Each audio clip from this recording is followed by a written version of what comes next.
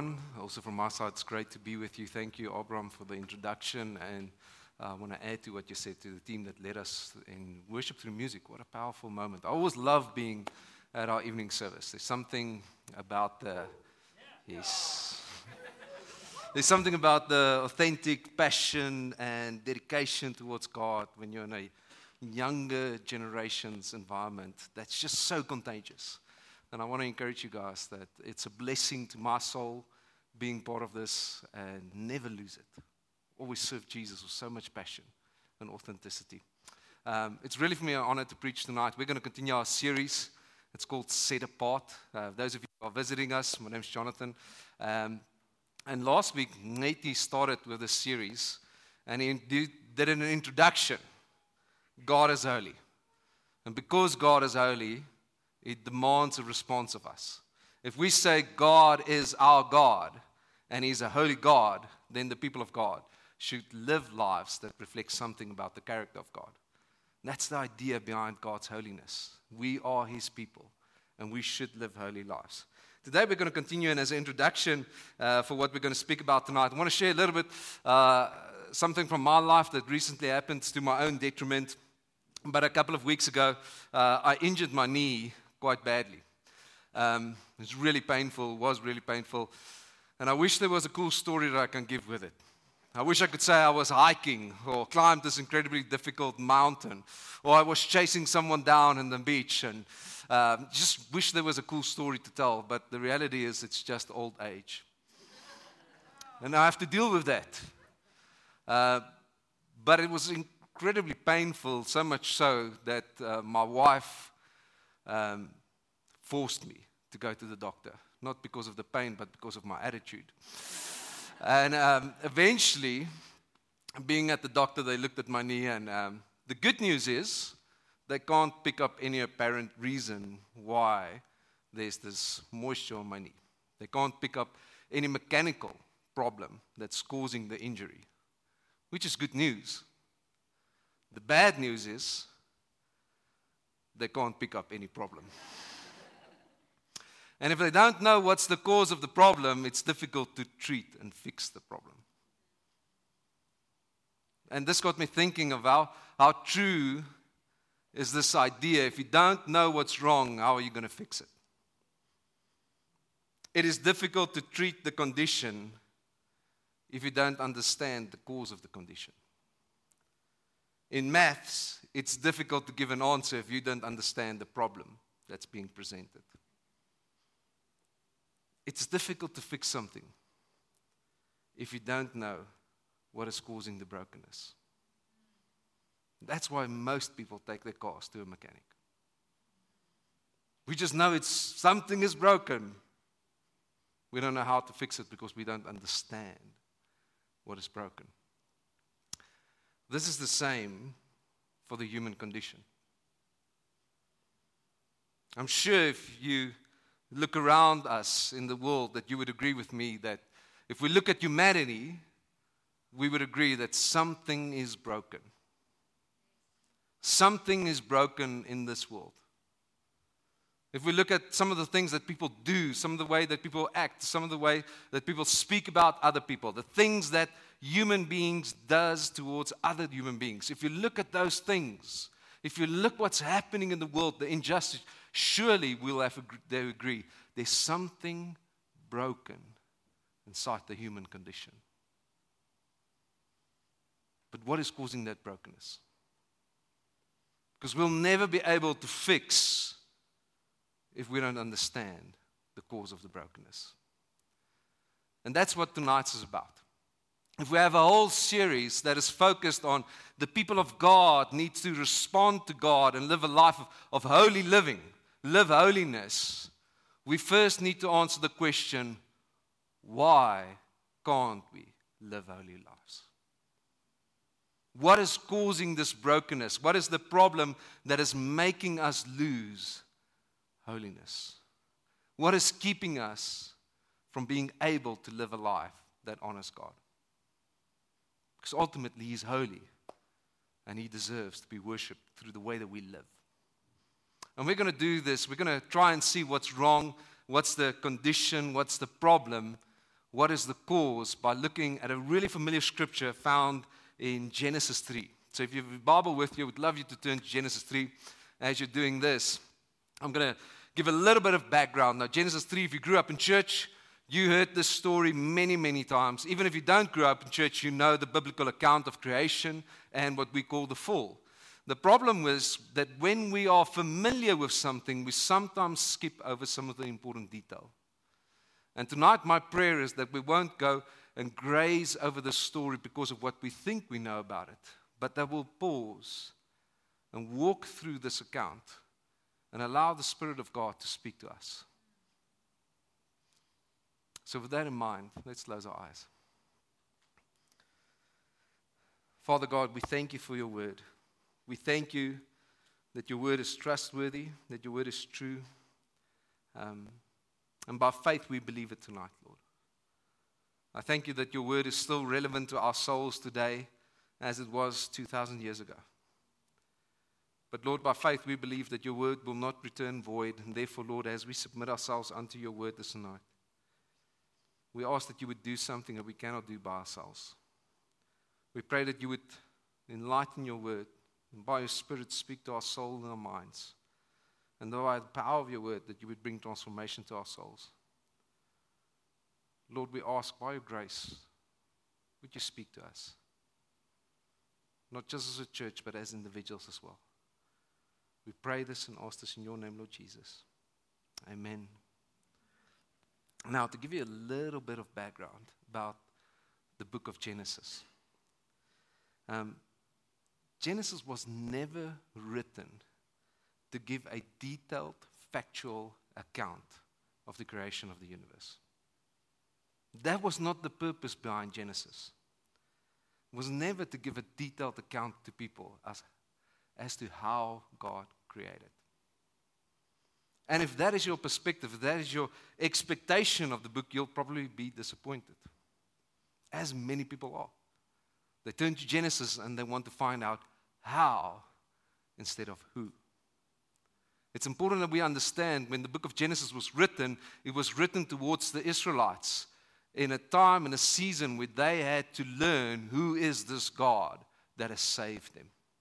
They have to discover who is God. So the purpose behind Genesis is to write to them, to tell them who created and why he created. It's to teach them who is God. See, the ancient world was more concerned about who created, who God is, and why God created, rather than the how, when, and the where. Our Western mindsets, we want to know how, when, and where. But the original intent of this book was not the how, when, and where, but the who and the why. And if you know the story, Genesis 1 and 2 gives us an account not just of creation, but of the Creator. The purpose was to demonstrate something of the Almighty God, this holy God, that creates out of nothing. And what he created was good. God creates out of nothing an environment that is good. And then in this creation, God creates the crown of his creation, human beings. And he places them in this environment and he says, this is very good. And for the human beings, he said, I will create them in my image. This is really important. So man was created to reflect something of who God is. There's something about the image of God that people were to carry into this world, into this known world. God made them in his likeness, and then he gave them purpose. He gave them certain things that they had to do. God said, I'm going to bless you, and then you are to carry my image throughout the world. Meaning wherever the sun stretches, where all that we know should reflect something of who God is. We as people were made to reflect the goodness of God. Carry the image of God. And then I'm giving you governance, authority to rule on my behalf in line with my will. That's what Genesis 1 and 2 is about. A good God that creates a good universe, that creates human beings in his likeness to act on his behalf and live out his will.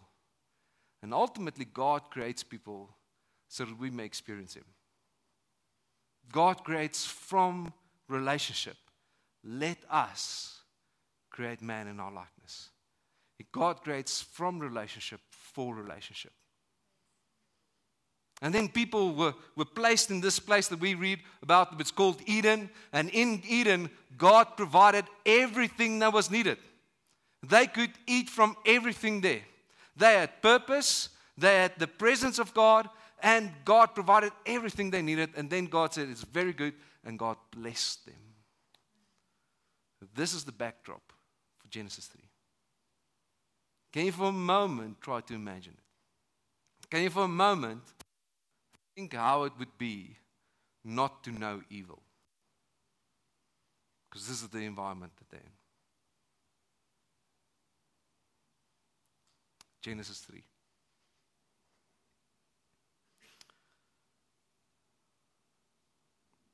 Now the serpent was more crafty than any of the wild animals the Lord God had made. Now later on we see in the Bible that the serpent wasn't a literal snake. It was the metaphor for the enemy, for Satan. And he was crafty. He said to the woman, did God really say, you must not eat from any tree in the garden? The woman said to the serpent, we may eat fruit from the trees in the garden, but God did say, you must not eat fruit from the tree that is in the middle of the garden, and you must not touch it, or you will die. You will certainly not die, the serpent said to the woman. For God knows that when you eat from it, your eyes will be opened, and you will be like God, knowing good and evil. Let's pause there for a moment. This is the strategy of the enemy. Listen to what he's doing. Listen how he's crafty in trying to deceive the woman. And ladies, listen. It's just how it is, okay? So I'm not speaking down on you, okay? But the enemy, Satan, comes to the woman and he says, did God really say? This is his intro to deception. Did God really say? Is God's word true? Is this really what God meant? How often do you hear things that God is saying about us as children, and then you wonder, but is it true for me? Could it be that the enemy is still whispering in our ears, did God really say? Comes to this woman and he questions God's word. Is it true? And goes on. And then he says, you must not eat from any tree in the garden.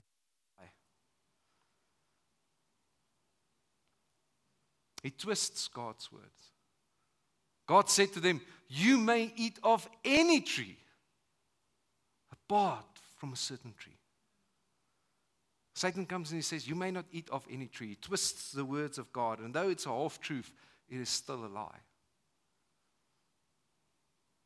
It's still a lie. And then he goes further and he says, you will not certainly die. He flat out calls God a liar. This is what's happening here. What God said isn't true. So he started off by questioning the word of God. Then he twists the word of God. And then ultimately goes, what God said is not true. And ultimately, he questions the character of God. He says, God lied to you. You will not die. He goes further. For God knows, which is true. God does know that you would be like him. What is he doing in this moment? He's enticing them. Disobeying God is not that bad. This is what he's saying to them. He's minimizing the effects of disobedience to God. It says, for God knows that your eyes will be opened, you will be like God. What he's saying, there's something in this for you that God is withholding from you. There's something for you to receive. There's something that you will gain. Sin is not that bad. There's something that you get from sin. There's something that's in it for you. There's certain pleasure. There's certain things that you will find in doing this and that. Disobedience to God's word is not that bad. That's what he's saying to Eve. I had a conversation with Anna and Andrew before the service of how in modern day Christianity, people are so focused on you, and we minimize the effect of sin in our lives and the power of gospel because there's a subtle belief that sin is not that bad.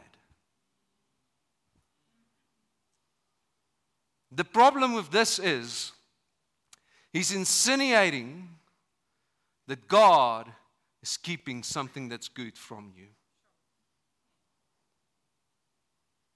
God told you don't do it.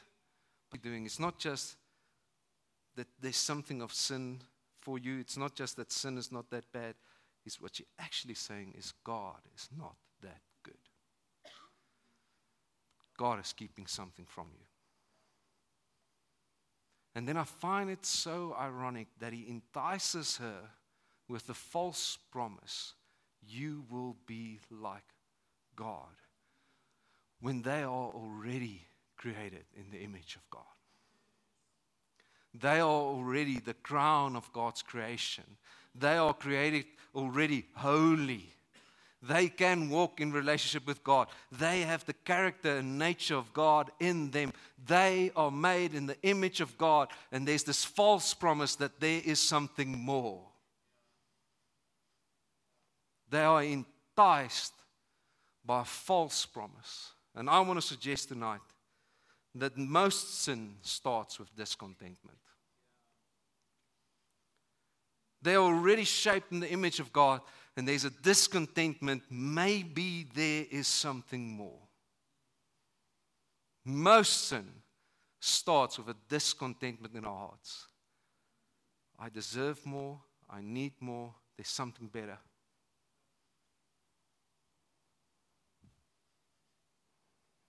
This is his strategy. And his strategy hasn't changed. His strategy is still the same today for each one of us. And if you think that he's going to bypass you because your life doesn't matter, he is intent on keeping you from God.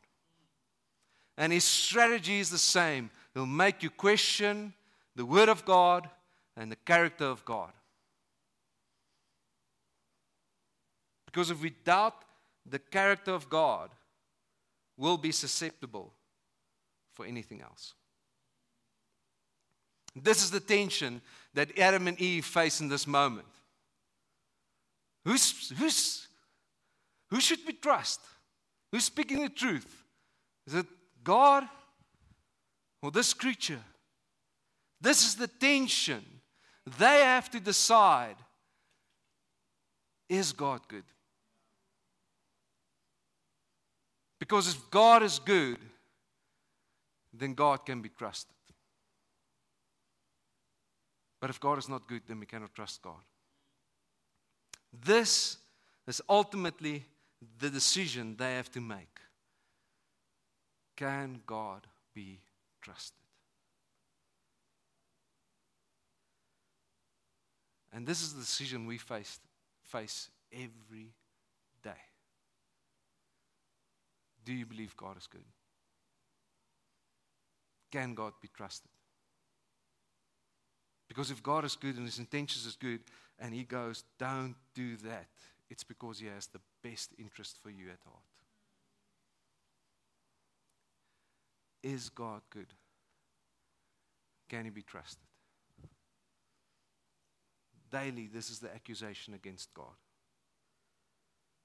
Is his intentions good? Is He really faithful? Will He really come through for you? Can He be trusted? Because if we doubt God, we will be susceptible to trusting anything else. See, Adam and Eve, like all of us, are given this great gift of freedom of choice.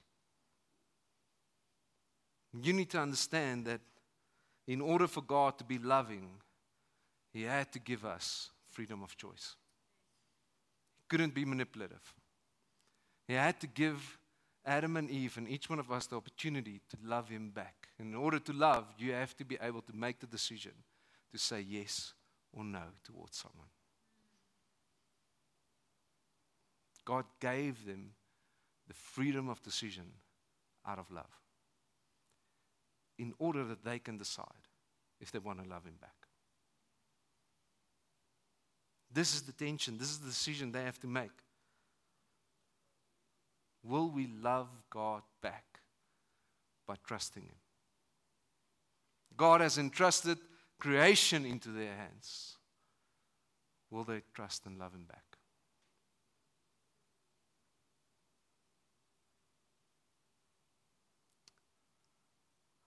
Unfortunately, we know the story. Verse 4. When the woman saw that the fruit of the tree was good for food and pleasing to the eye and also desirable for gaining wisdom, she took some and ate it. She also gave some to her husband who was with her, and he ate it.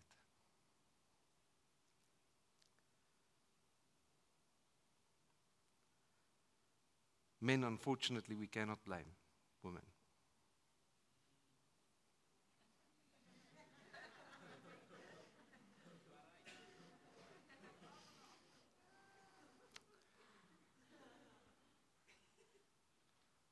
In that last sentence, there's a very condemning phrase. He was with her. And he did nothing.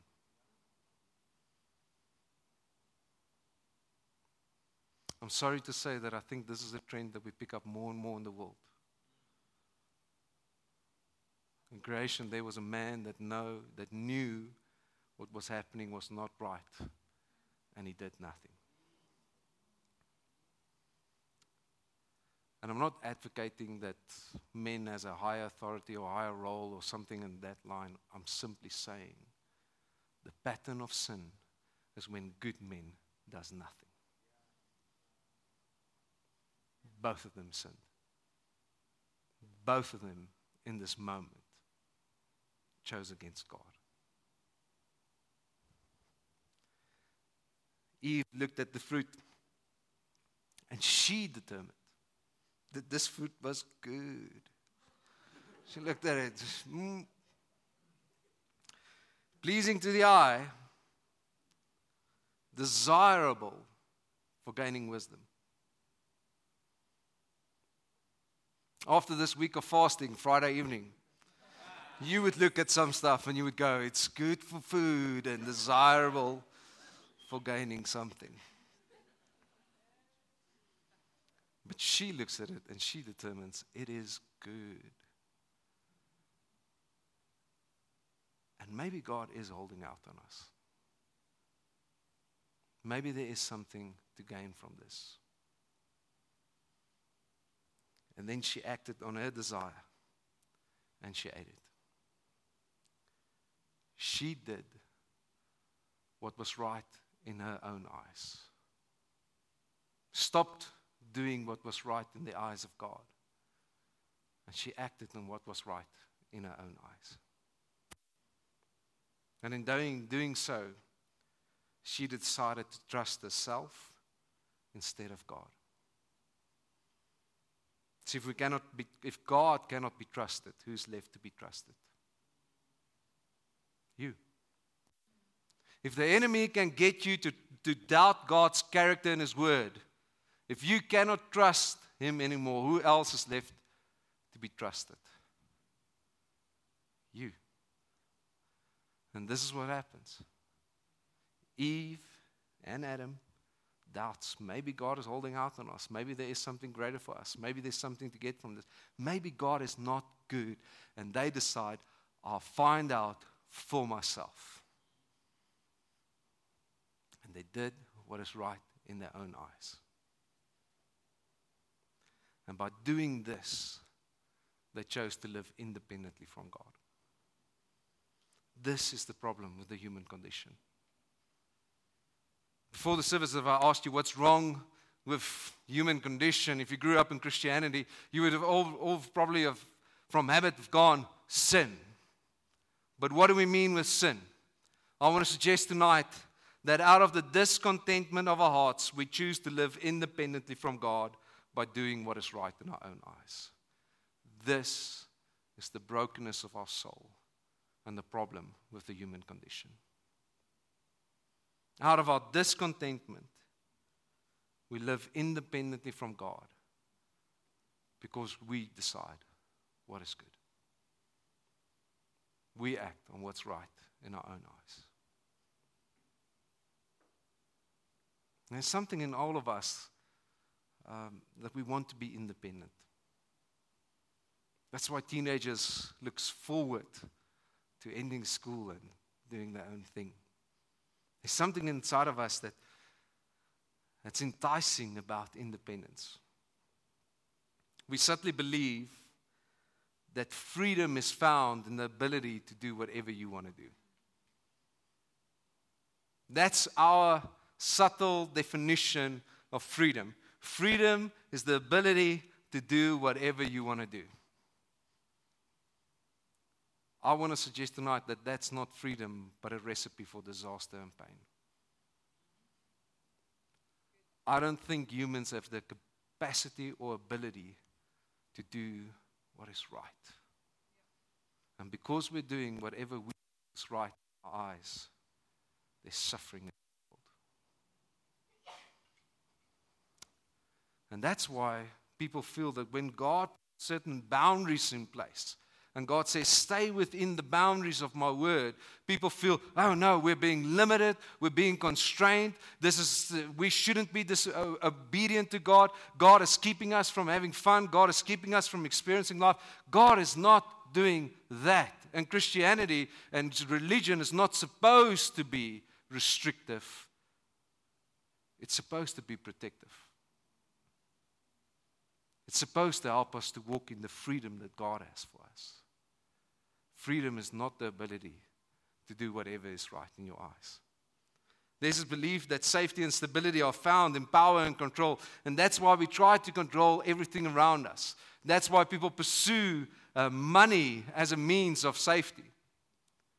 Because we believe if we can control our environments, we'll be safe. But in some way or another, all of us have failed to completely trust God. All of us, in some way or another, have chosen to live independently from God. And the evidence of our lack of trust, the evidence of our independency, is seen in our anxious lifestyles. I read how someone said anxiety is what it feels like to mistrust God with the things we really care about. Our anxiety is a sign that we're not trusting God. It's a sign that we live in certain areas independent from God. All of us have done this. See, in a sense, it's easy to trust God when everything is going well. It's easy to worship, say God is good and He's holy and I surrender all when everything is good.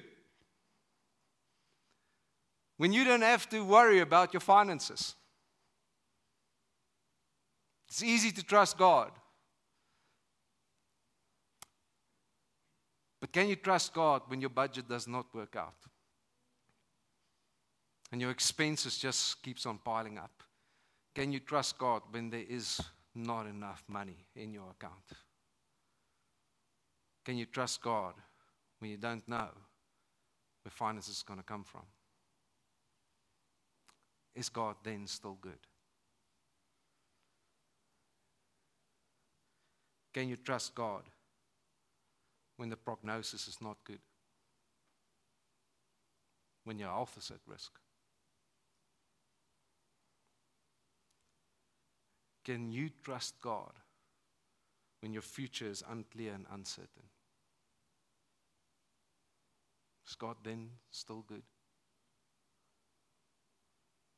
Can you trust God when tragedy strikes? When the injustice of this world affects you directly? Is God still good? Can God still be trusted? When the reality of life strikes and there's things that happens to you that feels unfair, when you face suffering and pain and hurt, can you still trust God? When loneliness knocks at the door of your heart and you feel you'll never get someone, you'll be alone for the rest of your life, can you still trust God? What about when God asks you to do something that doesn't make sense at all? Is God still good?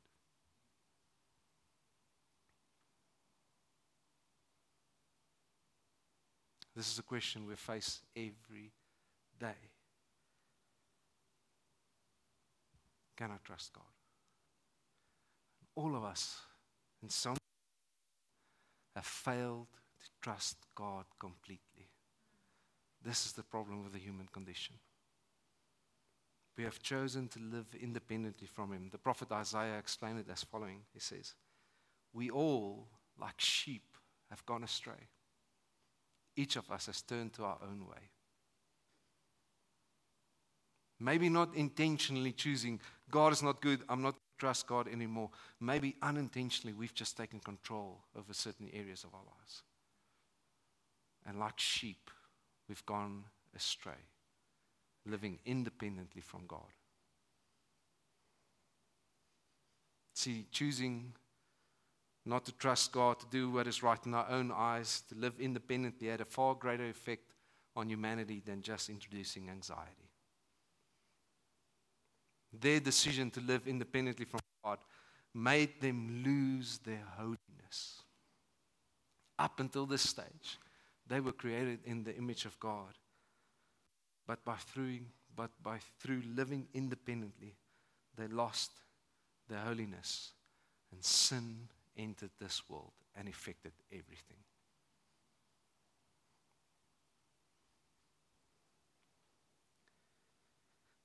Verse 7, then the eyes of both of them opened, and they realized they were naked.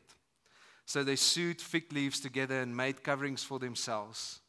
Then the man and his wife heard the sound of the Lord God as he was walking in the garden in the cool of the day. And they hid from the Lord God among the trees in the garden. But the Lord God called to the man, "Where are you?" Holiness is lost. Their independence brought a separation between them and God. Suddenly, this loving, caring relationship that was there with God is lost. There's a disconnect with God. They lost their innocence. In a moment, they suddenly knew evil. Suddenly, they knew hatred. The innocence was lost in that moment.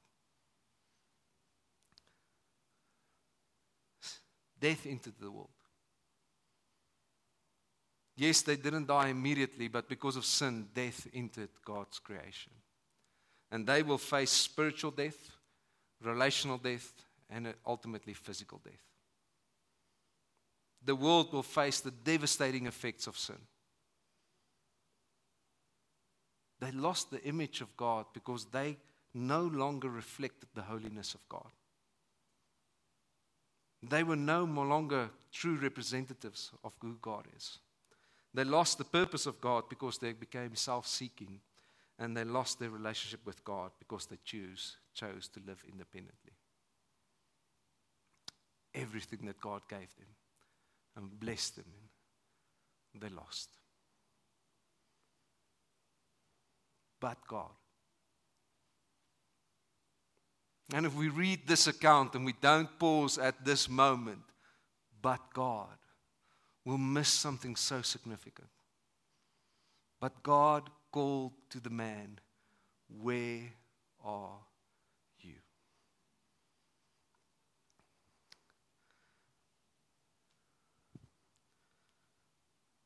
They're hiding. Because when the scripture says God came down and they heard the sound of God in the garden, this wasn't a gentle breeze. It wasn't a gentle, "Oh, God is on his way." The holy, almighty God came down in his holiness. And suddenly, God was different. Suddenly, the holiness of God confronted them. There was not a gentle breeze. It was a mighty, rushing wind. And they were scared. Rightfully so. Because suddenly, they saw that he is different. And they are hiding from God. But God calls out to the man, "Where are you?" And don't miss what's happening here. This is beautiful. The Almighty God knows exactly what's happening. He's not playing hide and seek in this moment. He's not like, "Hey, Adam and Eve, come out, wherever you are." It's not like a dad playing with a toddler. "I can't see you." God knows exactly what has happened. God knows exactly what they are doing. And yet God chooses to respond in a certain way. "Where are you? Where are you?" God comes down in his holiness and he seeks out man in his independence.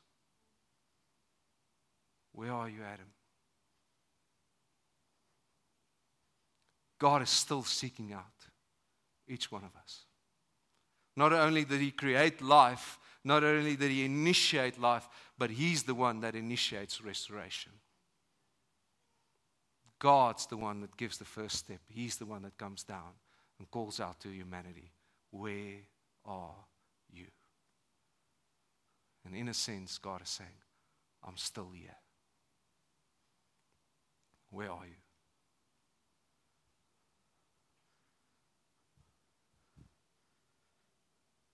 Then God goes on. He asks them a couple of questions. You can read this on your own. "Where are you? Who told you that you were naked?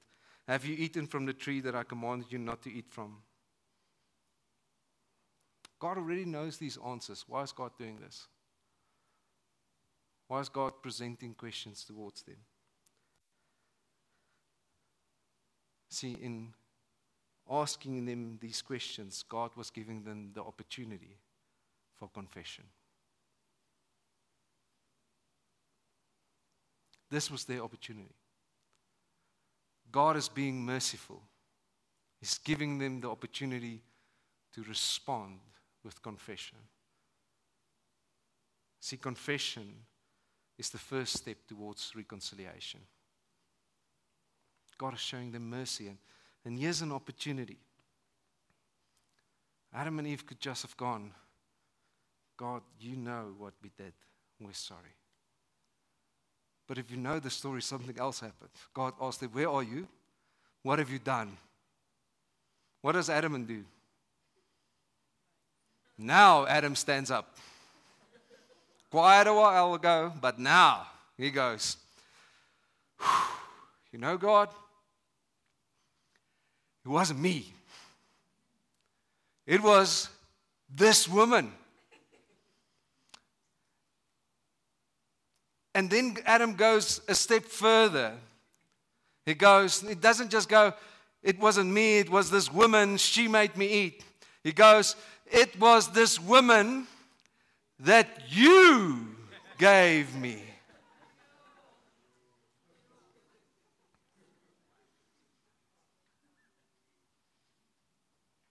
God is merciful. Where are you, Adam? What have you done? And instead of going, God, I'm sorry, Adam goes,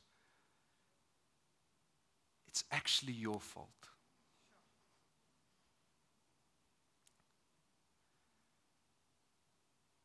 You're the reason. And Adam acts on that what he started to believe. You're not good. This is Adam's response to God. Here's an opportunity for him to get back in right standing with God. And Adam still chooses to respond independently. And he says, what he's saying is, it is your fault. You're not good. And in that moment, Adam continues to choose to live independently from God.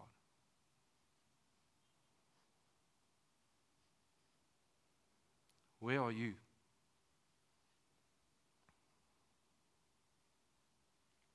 God stoops down to humanity. And he's still seeking out people and he's asking, where are you? See, we look at this account in Genesis 3 and we see the story of a tree planted in the middle of the Garden of Eden. A tree that looked and presented everything that it was good and it would bring life, but in the end resulted in death and independence.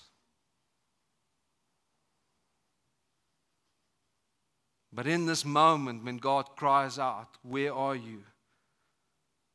God already knows that there will be another tree. There will be another tree not placed in the middle of any other garden, but placed in the middle of humanity. And we will look upon that tree, and everything about that tree will look like death. But instead of death, whoever eats from that tree will have eternal life. When God calls out to Adam, where are you? He already knows there will be another tree. The tree that we ate from that said independence, there will be another tree. And there will be one that will be fully dependent on God, fully trusting Him more than we'll ever be able to. 1 Peter 2 says, He Himself bore our sins in His body on the tree, that we might die to sin and live to righteousness, so that holiness may be restored in us. By His wounds you have been healed, for you were straying like sheep, but have now returned to the shepherd and overseer of your soul. There's another tree. And whoever eats from its fruit will be restored back to God. And He will be our overseer. We will have life. And Jesus took the sin of this world, the independence, the self-seekingness of this world upon Himself on the cross. And by doing that, He restores us back into relationship with God, back into holiness, back into His image, back into His purposes, and He turns our anxieties into faith. You'll still face challenges in this world, but now we have the privilege of, in relationship, going, God, I can do nothing, but my faith is in you. I'm not going to be anxious. And God turns fear into faith if we're willing to trust Him. See, the cross is God's megaphone to the world. Where are you? Where are you? How do we eat from this tree? It's simple. We turn to God and we confess our sins. The opportunity that was given to Adam is given to all of us. And all of us can go, God, I'm sorry. I've sinned. I've chosen to follow my own ways and live independently from you. Would you forgive me? Confession is the first step to restoration. And after confession, we put our trust in Him. That's how we experience this new life in Christ. It's confessing our sins and trusting Him as our God, our Lord, our Savior. believing that He is good. And in doing this, we see how holiness is restored to our soul. How He's the one that fixes that what is broken. Where are you? Like Adam and Eve, we can continue to, out of the discontent of our hearts, choose to live independently from God by doing what is right in our own eyes. Or we can eat from the fruit, the tree of life. Where are you? Let's close our eyes.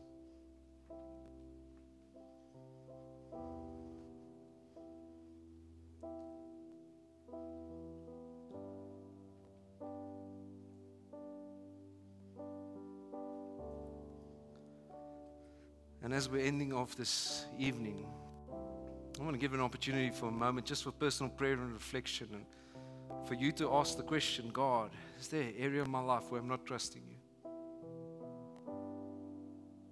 And whatever comes to mind, this is an opportunity to turn to God and to confess. Say, God, I'm sorry. Would you forgive me? Would you help me to live a life that honors you, to trust you wholeheartedly? Maybe you sit here tonight and you sense how God is calling out to you. Where are you? Opportunity for you to respond. God, I'm sorry.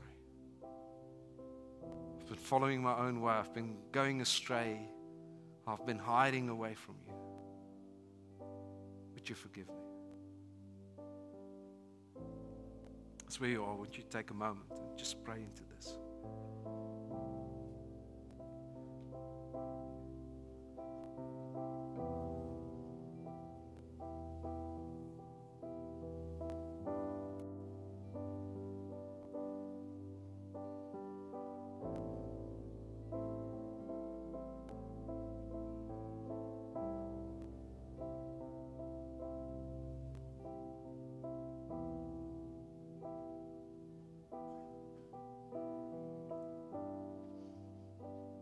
If you realize tonight there's an area of your life where you're not trusting God, an area where you've chosen to live according to your own way and you live in independence, I want to pray into that.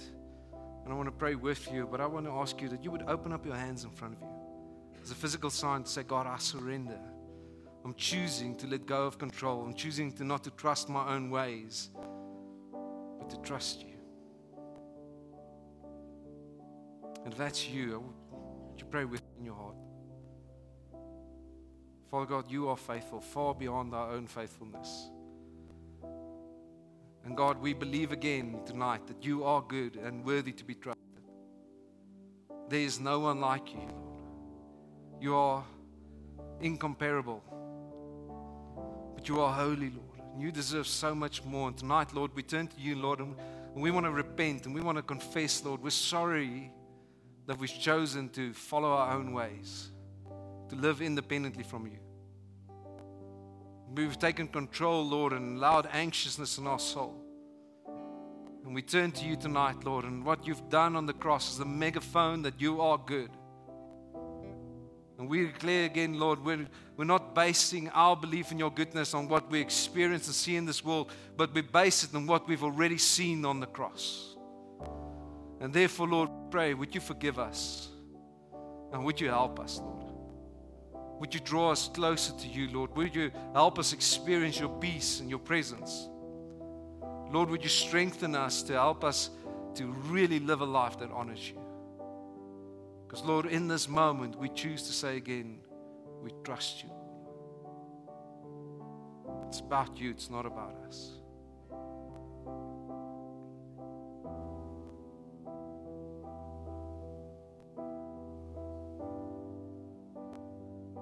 Lord, as we do this, we pray that you would come and shape us to be the men and women that live a life that honors you and declares to this world that there is a God that is good and can be trusted in spite of what's happening in this world.